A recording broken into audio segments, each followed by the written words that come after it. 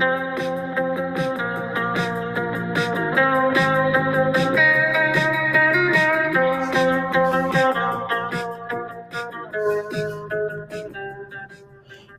morning and welcome to the JR8 Sports Podcast. I'm your host, Jack Haran.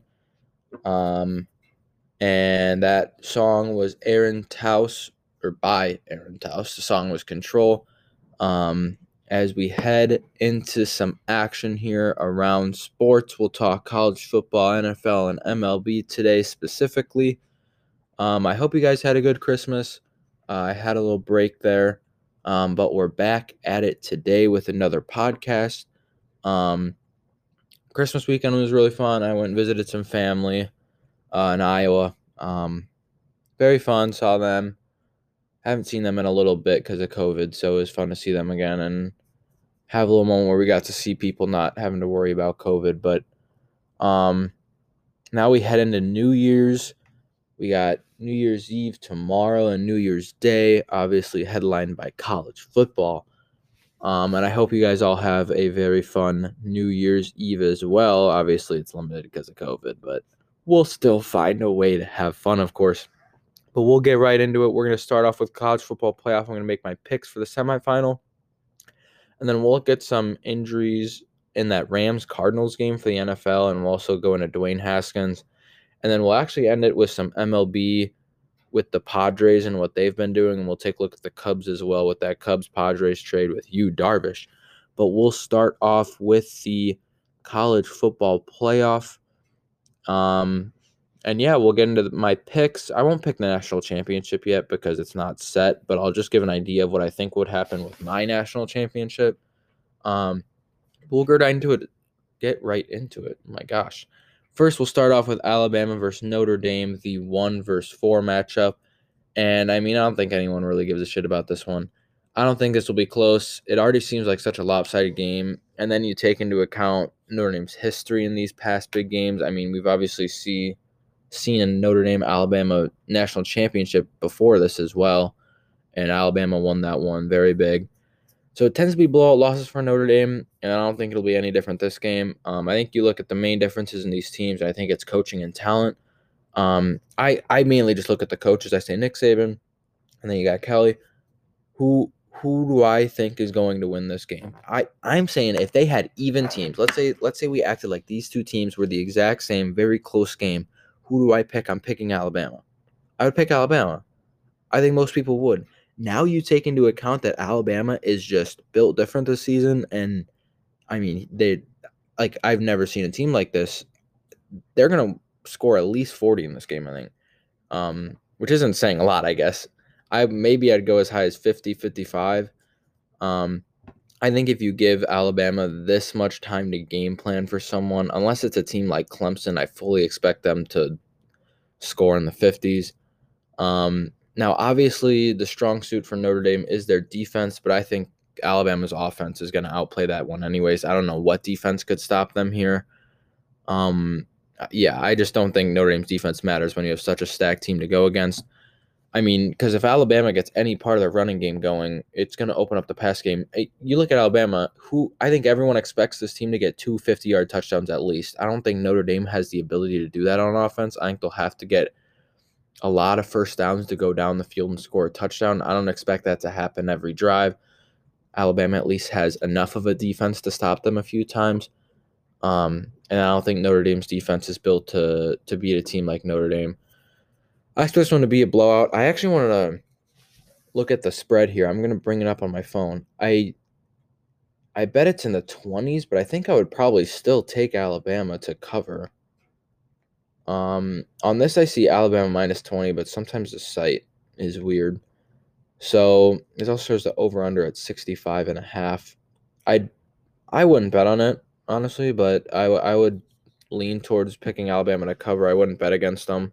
It could be like 28-0 at half. They could be up. They could score 28 in the first quarter. So I would bet Alabama in this game.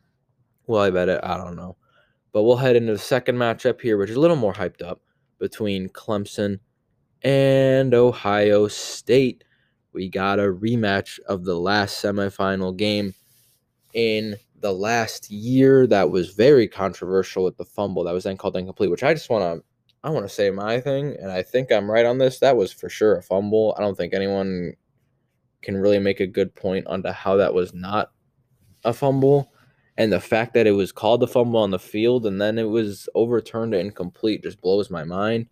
And that probably cost Ohio State the game. Would they still win? I can't really remember how late in the game that was. I think it was like third quarter, right? So, I mean, even if it counts, there's still a possibility they lost. But I think Ohio State would have won that game if that's called a fumble. Obviously, it was returned for a touchdown. So you basically take 7 points off the board for Ohio State there. Now, looking into this game, because of that last game, I think Ohio State's going to be looking for revenge here. And I expect them to come out strong. But I think the main thing I looked at first was these teams' schedules. Obviously, you can only play the schedule you're given, but I look at these two teams, and you have Ohio State, who's played teams like Indiana and Northwestern and kind of struggled. We saw them only beat Indiana by 7. I mean, Indiana is a better team than I think people think, and we saw them struggle against Northwestern as well in the Big Ten championship. Which I'm not saying Indiana and Northwestern are bad, but then you take a look at Clemson, who's played Notre Dame twice now. And even though I just talked about how Notre Dame, I think, will get absolutely blasted by Alabama, Notre Dame's still a good team. It's mainly just because Alabama is very good. So Clemson's matchups against Notre Dame, I don't think Ohio State has had any game near one like playing Notre Dame. With that being said, I'm going to take Clemson in this one. I think you have to take into account that Trevor Lawrence can be unbelievable at times. I expect him to ball out. Fields can be unbelievable, but I think they're going to struggle with this being their first really big game this season. I mean, I kind of said one time, like, I feel like teams are better off with losses early in the season. Like, if you lose one game early in the season to a major opponent and then you come back and get in the playoff, that loss really helps build you. So I think it's going to hurt Ohio State that they have not played anyone. But with that being said, I wouldn't be surprised if Ohio State pulled off the upset. I think they definitely have a shot to win this one, kind of flying under the radar.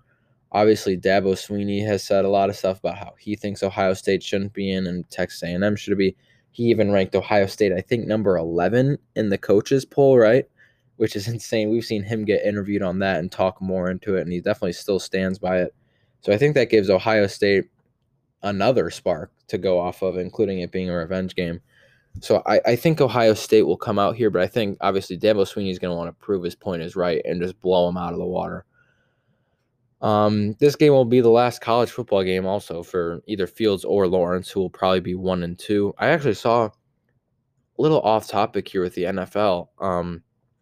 A lot of people are starting, I wouldn't say a lot, I guess, but some people are saying that Justin Fields might drop. I think Trevor Lawrence is expected to go number 1 to the Jags, but a lot of people have said they don't think the Jets are going to take Justin Fields anymore. And I mean, I even saw a mock draft where he goes like number 9 or something like that. It's getting wild there. It'll be interesting to see if that's a headline going into the draft, but we'll see what happens. Anyways, with this game, both their offenses are very stacked. Ohio State's had a really good run game, and they'll have Olave back for this game, I believe. I think Clemson's defense is just a little better, that they can make a few stops and maybe get a turnover. I don't really expect Clemson to turn over the ball much, but I could be wrong. Who knows what happens? I think the start of the game might be wild here, but we'll see. But I expect Clemson to win this game, with Ohio State having a little shot to win this one. So that will lead to a Clemson-Alabama national championship. I'm not going to talk too much into this because obviously it's not set that that's going to happen. But I think Clemson's the one team that could beat Alabama. I actually went on another person's podcast and said I thought Clemson would beat Alabama if it happens. Do I still stand by that? I don't know. I think Clemson is a very good team, and you take into account that their one loss was without Trevor Lawrence, and then you beat that team the second time by 30. I think they're getting hot at the right time. We'll see what they're able to do. I think that's the one team that can beat Alabama, but that game will really prove, could anyone have really beaten Alabama this season. And so now we'll head into the NFL world for a little bit. So the main thing I've been looking into is that Rams versus Cardinals game. The main thing is the injuries with Rams. We've seen Jared Goff is out. That's the main headline. And they will have John Wolford. Am I saying that right? Wolford? Wolford? I don't know. Let's get some background on that guy. He played college football at Wake Forest. He was pretty average, and then his senior year, he had a really good year to help build his resume, but he still went undrafted. He got signed by the Jets, had a little stint there. I think they said he only survived like 3 practices and something like that. So he didn't last long there. And then he actually played in the AAF, which, if you guys remember, that was a league that like lasted for not even a season. Not the XFL, the AAF. I think they said he played for the Arizona Hotshots or something like that. And that gained the attention of the Rams, and here he is. And McVay's kind of talked about him for a little bit, and he says how he believes in him. And I mean, I kind of think of it that way as well. Like if he's not a good quarterback that you trust, they would have another quarterback on the roster. They would have another guy as the backup. So if he's the backup, he's got to be at least somewhat decent. I think they obviously hasn't started an NFL game, so we don't really know yet. But you also have to take into account that he's getting reps against the Rams defense, which is one of the better ones in the league. Definitely better than the Cardinals. So we'll see what he's able to do for the Rams. And there's also some other players on the offensive side offensive side of the ball for the Rams missing. And one of those includes Cooper Kupp, who was just put on the COVID list. So he won't be playing. And there's also Darrell Henderson Jr., who will not be playing since he was put on the IR. So it's going to be a very hard game for the Rams to win. If Wolford is good, I think there's still a possibility they lose this one. They're going to need a very good game from their defense to stay in this one. They're going to need a low-scoring win. But there's also concerns about Kyler Murray going into this game. He's uncertain to play in the Week 17 matchup as of right now. I expect him to play. I think it's a lower leg injury, but the news is, I'm like, if he does play, that'll really affect how much they utilize the run game with him, possibly. I mean, maybe they're bluffing, but I think the Rams defense will probably play a little differently, considering he might not run on that leg as much if he does play. But imagine this. Let's say Kyler Murray does not play. If you look at who their backup is, I bet you won't guess it. His name is Chris Streveler. I also don't know if I'm saying that last name right. Anyways, that would mean we'd have 2 starters who have never played an NFL game in probably the one of the bigger Week 17 matchups. Obviously, if the Bears win, this is a straight play-in game. They're happening at the same time, so we won't really know. But obviously, I expect Murray to play, but I want to get my hopes up as a Bears fan to hope Murray doesn't play and gives us a shot. I obviously, as a Bears fan, think the Bears will lose this one to the Packers. The Packers look so good. They just look unbelievable. So, as a Bears fan, I kind of need the Cardinals to lose, and with who the Rams have lost, I think in order to win this game, the Rams might need Kyler Murray to not play in this one. Either way, though, I expect this game to be low scoring. I think the Rams defense will hold the Cardinals at least enough, but will the Rams be able to score at all? I do not know. But by my next podcast, I'm probably going to do another one Saturday. We'll probably know what the deal is with Kyler Murray, so we'll talk more into that later. But we'll see. No more news from the football team was Dwayne Haskins getting let go. This is a bit of late news, but I don't think I've done a podcast since this came out. Obviously, this season's been a rough one for him. He had off the field drama, and the last 2 weeks they've lost with him starting. So it's almost like you have the off field drama, and then you're just playing bad. And I mean, I think that you reach the point as Ron Rivera to say, yeah, we're letting this guy go.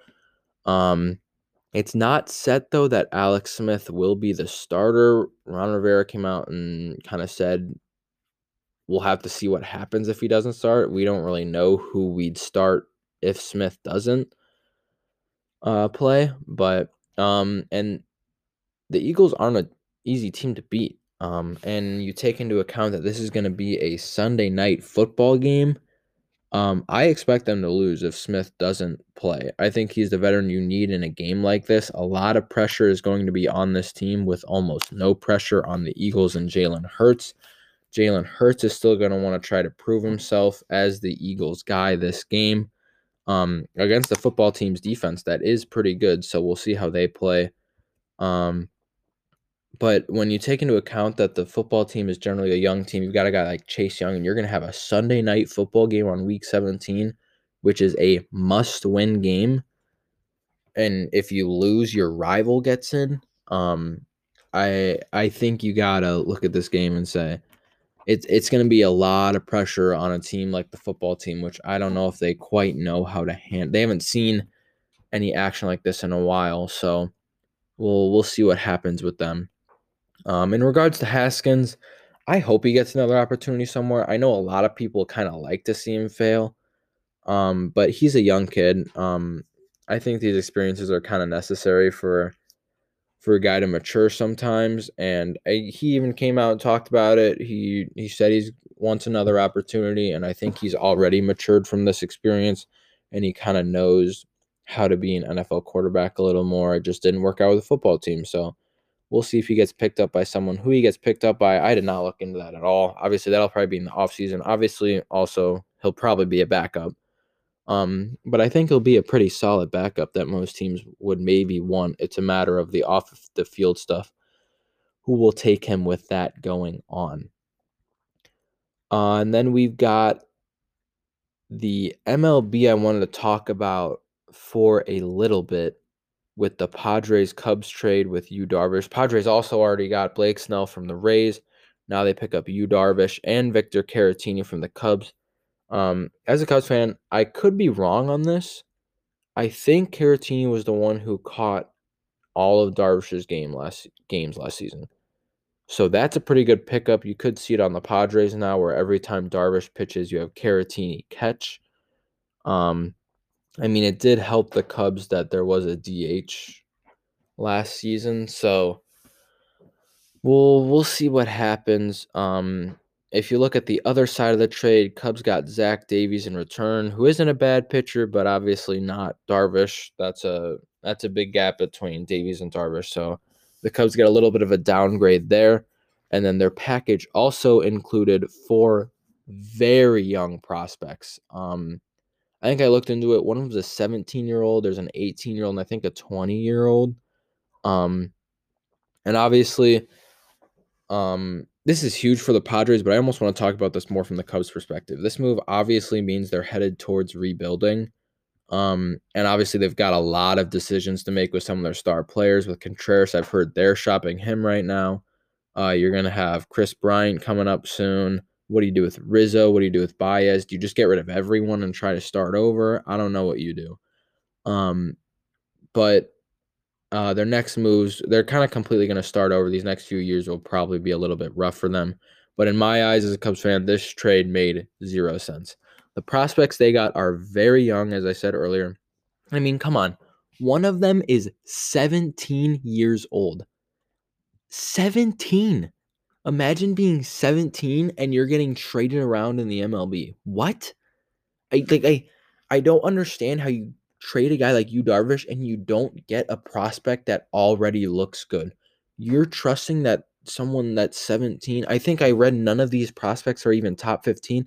How do you make this trade and not get anything better? There's no way that you couldn't have negotiated a little better and gotten someone of a higher caliber. Obviously, Zach Davies is a good replacement for Darvish. But if you're going to get 4 prospects, none of them being top 15, I don't know how that happens. I'd rather get 2 prospects that have some more experience. This trade made no sense to me.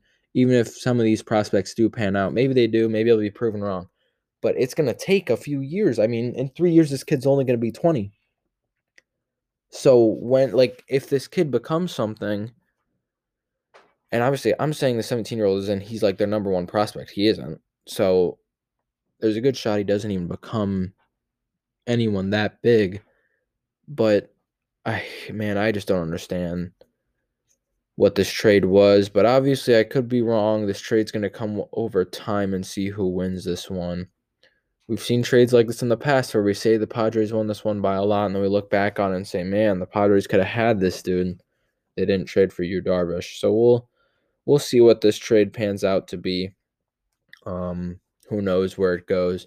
We've obviously seen some more NBA action as well over the past week. We're getting to know some teams a little better. We have 2 undefeated teams left, and it is the Magic and the Hawks, which I don't think anyone expected to really be saying that. My Bulls are 1-2. They're 1-3. They finally got a win last night against the Wizards, so that was kind of nice to see. A little bit refreshing to see that we can win a game.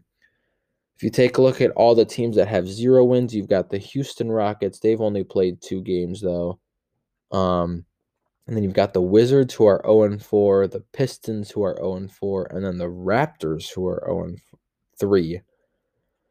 I mean, I look at those teams. The Pistons is understandable, but I'm surprised the Wizards are 0-4 and the Raptors are 0-4. Rockets are 0-2. We'll probably see them win some games coming up, but I don't understand how the Rockets are, or sorry, the Raptors are 0-4. I don't know what happened there with them. But obviously, there's a lot to still go on with these teams. I'm not going to talk about the NBA too much in the next coming weeks. Probably once like the NFL and college football is over, I'll start covering a little more. It's still really early in the season, so we're still learning about rookies and these teams' identities. And I think we'll know more once a team has played like 15 to 20 games, what's really going on with them. But that's about it for this podcast. I won't have another podcast till Saturday, January 2nd, and that one will go over college football playoff games we saw. Probably preview the national championship a little bit. Maybe we'll wait on that, though. Obviously, there's a big break between the semifinal and the final. And then on Saturday, we'll also kind of preview the NFL week, probably pick every game. It's going to be a good NFL week. I think I was looking at it. I said there's only, I think, 4 games that do not matter at all, including one with like the Chiefs in it with the bye. So almost every game of the 16 is going to have implications. Talked about it noon. It's all the AFC games, noon Central Time. All of the AFC games are taking place. The 3:25 p.m. window is all the NFC games. And we have that Sunday night recap. Sunday night nightcap between the football team and the Eagles, which will be a good one. Tonight, I'm excited to watch my school, Mizzou, play some college basketball versus Tennessee.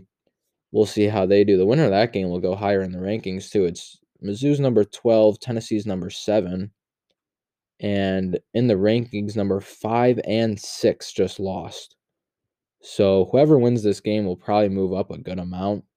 We'll see what happens, but I'm hoping Mizzou pulls it off. I'll be watching with a friend who actually goes to Tennessee, so it'll be fun to watch. We'll see what happens. Hopefully, I'll be happy after it. But anyways, that's all I've got. I will see you all later. Have a great New Year's, and see you on Saturday. Have a good one.